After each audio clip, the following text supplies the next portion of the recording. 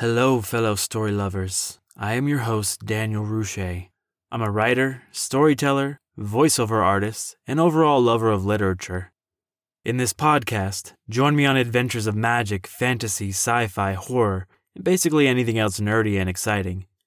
Just sit back, pop in those headphones, and enjoy a short escape. This story is called Pokie. It is based on a writing prompt from contest number 67 on Reedsy.com. Write a space adventure story that features a visit to an alien marketplace. Pokie by Daniel Rouchet. "This is amazing!" Lewis yelled as he flung his body in a messy flip through the air. His form was atrocious, but he hung in the air seemingly forever.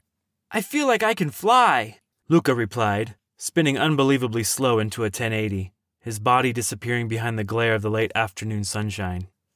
They leapt toward each other, exchanged high fives, and floated back down to the dusty turquoise surface of Turkestan. Their feet barely made footprints as they landed. "We should just stay here. I could get used to the slow gravity," Lucas smiled. Lewis laughed, tucked his head into his chest, bent down, pushed off the ground with his legs, and shot himself high above the 4-story building they were hiding behind. "What are you doing? Activate your gravity suits," Lena's chiding voice called from behind. "Fine, Mom," Luca retorted. That was a mistake. Lena, who never wasted her time with the thrills of minimal gravity, ran over to him and slugged him across the jaw. Luca didn't even have a chance to dodge. "I'm not Mom, and this isn't a joke. Turn your suits on before someone realizes we aren't from around here." Luca rubbed his jaw, but didn't make another sound. He flipped the tiny switch tucked away under his sleeve. His arms fell to his side. It reminded him of pulling himself up from a swimming pool, his own weight feeling unnatural for a moment until he adjusted to the newfound pressure. Lewis did the same behind him. "I feel like Superman, leaping over a building in a single bound." "You won't be saying that when your bones begin to lose their density. Just another reason why you need to keep your suit activated," Lewis saluted her. "Yes, ma'am." Lena rolled her eyes and checked on the package nestled in a tiny bag around her shoulder. "Come on, we need to meet with Shahril." They each wrapped a long, dark cloth around their heads that fell behind their backs like mini capes, a common piece of apparel for the locals on Turkestan, the tiny, sandy planet in the Verlo solar system. The 3 kids walked through a crowded dirt path. Turkesanis lumbered around in all directions. For the most part, they were humanoid in appearance, 2 of everything human, arms, legs, eyes, and a mouth and nose in the normal places. But their skin was slightly pale blue, and it let off a kind of glow that seemed to emanate from within. There was something off about how their bodies moved, too, almost like rhinos trying to tiptoe around. They were built a little too compact, like their bones were crammed too tightly together, which in fact was the case, and the reason why they lumbered rather than floated on this planet 2/3 the size of Earth's moon. It was obvious they weren't human, but Lewis, Luca, and Lena Russo were most definitely human. 3 average-looking kids from a small town in Iowa, mahogany hair with eyes to match, and darkened skin, courtesy of their Italian father and Spanish mother. They were young, Lena barely into her 20s, Lewis and Luca in the middle stages of puberty, not quite kids, but not yet the adults they would one day grow to be. Yet, they were tasked with this important mission, a mission that could decide whether the human race survived or went the way of the elephant, here one day, gone the next. That's why it was so important that they blended in with these Turkesanis. Sure, the Turkesanis were some of the most agreeable creatures in the galaxy, and that's why Shahril had them meet there, but that's not who the Russos were hiding from. Luckily, there was another hidden switch tucked into the belts of their suits. It changed their appearance just enough to give them that less-than-human look. Goodbye bronze skin, and hello Kentucky blue. Without it, they'd be discovered for sure, the tiny package around Lena's shoulder taken from them, and the fate of Earth left in the balance. Lena darted her eyes around the marketplace as they walked. She was paranoid, but it kept them alive so far, so she didn't fight it. They were in some kind of marketplace. Makeshift storefronts dotted the turquoise ground. Turkesanis slogged around, bumping into each other frequently, but always begging pardon as they did. Minuscule puppy-like animals ran through the beefy Turkesani legs, with that same awkward tiptoe motion of the larger race. At one point, Lewis bent over and pet one of the creatures. It let off a sound that can only be described as a snore, nasally, loud, and painful to listen to. Luca and Lewis burst out laughing. "Quiet, leave that thing alone," Lena commanded, and they fell silent. They stopped at a small souvenir shop on the corner of the market, but the souvenirs were not things the average person would be interested in. The objects ranged from bones to rocks to materials that let off the smell of rotten diapers, which they very well may have been. Turkezanis were friendly, but they weren't known for their cleanliness. The shop owner looked up at the kids. A toothy grin encompassed her mouth. She was completely unaware of their humanness and said, "You'll buy something?" While the tiny piece of hardware surgically implanted behind their ears helped the Russos understand and communicate with anyone from anywhere, it sometimes came out a little stiff and pigeon-like. Luca sniffed the air with a sickened look on his face. "Got anything that didn't used to be alive?" That good, you funny," the shop owner said. "Me got lots, come with." Lena held out her arm to stop Luca from moving. "We are in the market for snake juice. I have a terrible brain ache." The shop owner's face twisted into recognition. Her blue skin darkened an entire shade as she pointed behind her. "Go to back. I got the stuff." "Thank you." Lena took a small bow and walked to the back. Louis and Luca followed. The room was lit by a tiny candle in the corner. The floor was the same turquoise dirt that riddled the rest of the planet. The walls were plastered with some kind of mud. Other than a large wooden chair by the back wall, the room was empty. The flickering candle cast a shadow of something in the chair. "Is it Charil?" Luca asked. "I think so," Louis replied. Lena walked forward. "Do you have the snake juice?" she asked the shadow in the seat.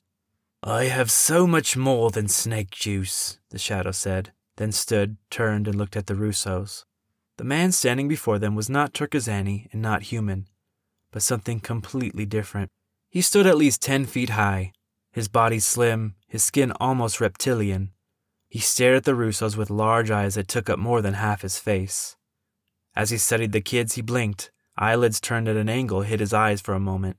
He smiled, but where there should have been teeth, thick, flat pads that looked perfect for mashing things appeared. "Oh, Russos, I'm glad you made it." There was no need for a translator. He spoke perfect English. "Charil?" Lena asked skeptically. The man nodded slowly. "I remember you from when we were kids. You look taller," Louis said. Charil let off a tiny laugh. "My species continue to grow throughout life.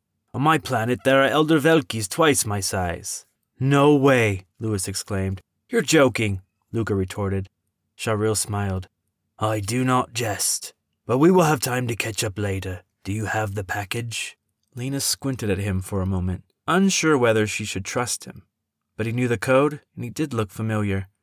She finally relented and handed him the bag on her shoulder. Charil took the bag in his long, snake-like fingers and opened it. He stared into the opening and let out a small sound, almost an excited squeal. "We must get this away from here. Come, let us make haste." He handed it to Lena, who placed it back on her shoulder. "Where are we going?" Lena asked. "Off planet." "Wait, we just got here. If we're not staying here, why'd you call us here in the first place?" "The Turkezanis are a peaceful race. This planet seemed like the perfect place to load up on my ship." "We already have a sweet ship," Louis interrupted. "You need a sweeter ship, and I have just the one." Charil smiled. Louis and Luca turned to each other and called, "Shotgun!" The Russos followed behind Charil, who now looked like any other Turkezani strolling through the market. He had one of the suits, too. They walked down the long row of canvas-covered storefronts and past countless Turkezanis. The whole marketplace was packed and only seemed to get thicker as they walked on. The smell got worse, too. Turkezani BO was once voted the worst in the galaxy. It had been known to literally knock out a race of aliens called the Slabi Zaludek. Once they finally passed the thick of it, they walked to the back of a tall, mud-covered building which opened up to a large field. Enormous silver ships, smaller bronze ones, and a few clunky-looking commuter ships were scattered here and there. And in the middle of it all, there was a sleek, blacked-out speed cruiser. 30 feet long, it was shaped like a bullet from the 21st century, slim and fast. It made the Russo ship look like something from a scrapyard, not a top-of-the-line luxury space yacht. Louis and Luca's jaws dropped. "Where did you get that?" they unisoned. Even Lena was impressed, and she was harder to excite than a grumpy cat. Charil continued walking toward it without saying a word. When he was right next to it, he placed one palm on the side and an invisible door popped out from the metal. A set of stairs extended down on the ground like a tongue falling from an English bulldog's mouth. They followed him up the metal steps. Once inside, the all-white interior blinded Lena for a moment. When her eyes adjusted, she was even more awed.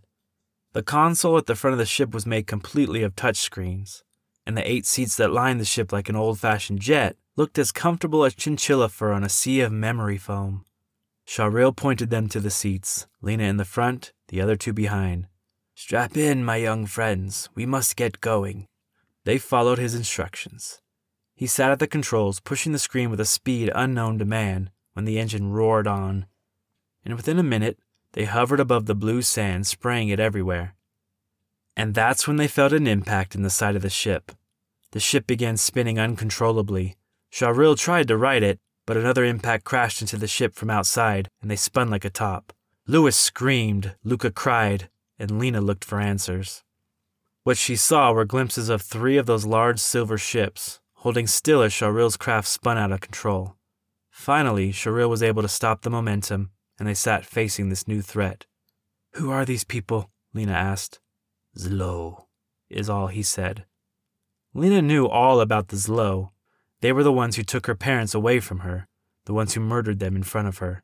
She had no love for these monsters. "Can you guess why they're here? Can you guess what they're after?" Sha'ril asked. Lena cradled the package on her shoulder and looked in on it. "Let's get out of here," she exclaimed. "Just a few adjustments and we should be set." Sha'ril furiously pushed at the console, and they finally began to move. Up, up. Then something hit them from above. Another ship. The original 3 ships surrounded them while the one on top forced them to the ground. They were trapped, but not hopeless. "What are we gonna do?" Luca shrieked. "Just stay calm," Lena replied. She took the pouch from her shoulder and opened it. Inside was a tiny bug-like creature called a mochni. Its tiny mouth opened into a sort of yawn, revealing 2 tiny incisors. It let out a squeak and then sneezed like a human baby. These creatures once spanned the galaxy, but now there was only one left. Lena liked to call him Pokie. When her parents first gave him to her, they told her that he was dangerous, more dangerous than any weapon in the galaxy. She knew that was true, but to her, he was family. He stood up on his miniature legs. 2 translucent wings fluttered around him, lifting him up to her face. To Lena, it looked like he smiled at her. "We are kind of in a pickle here, Pokie. Can you help us out?" In a movement so small it was invisible to most, he nodded his tiny green head. Then he flew to the viewing window. The silver spaceships were still. Pokie studied them, making a plan. Then he disappeared. Like a ghost in a nightmare, he was gone. Lena and the others looked out the window. One by one, the ships began to smoke, and one by one, they exploded. The flames it created were as blue as the sand, which turned into glass on impact. At least that's what the locals would say years later. And the next moment, Pokie was floating by Lena's side. She grinned at him as he did somersaults in the air. Sha'ril maneuvered the ship away from the wreckage, and they flew off.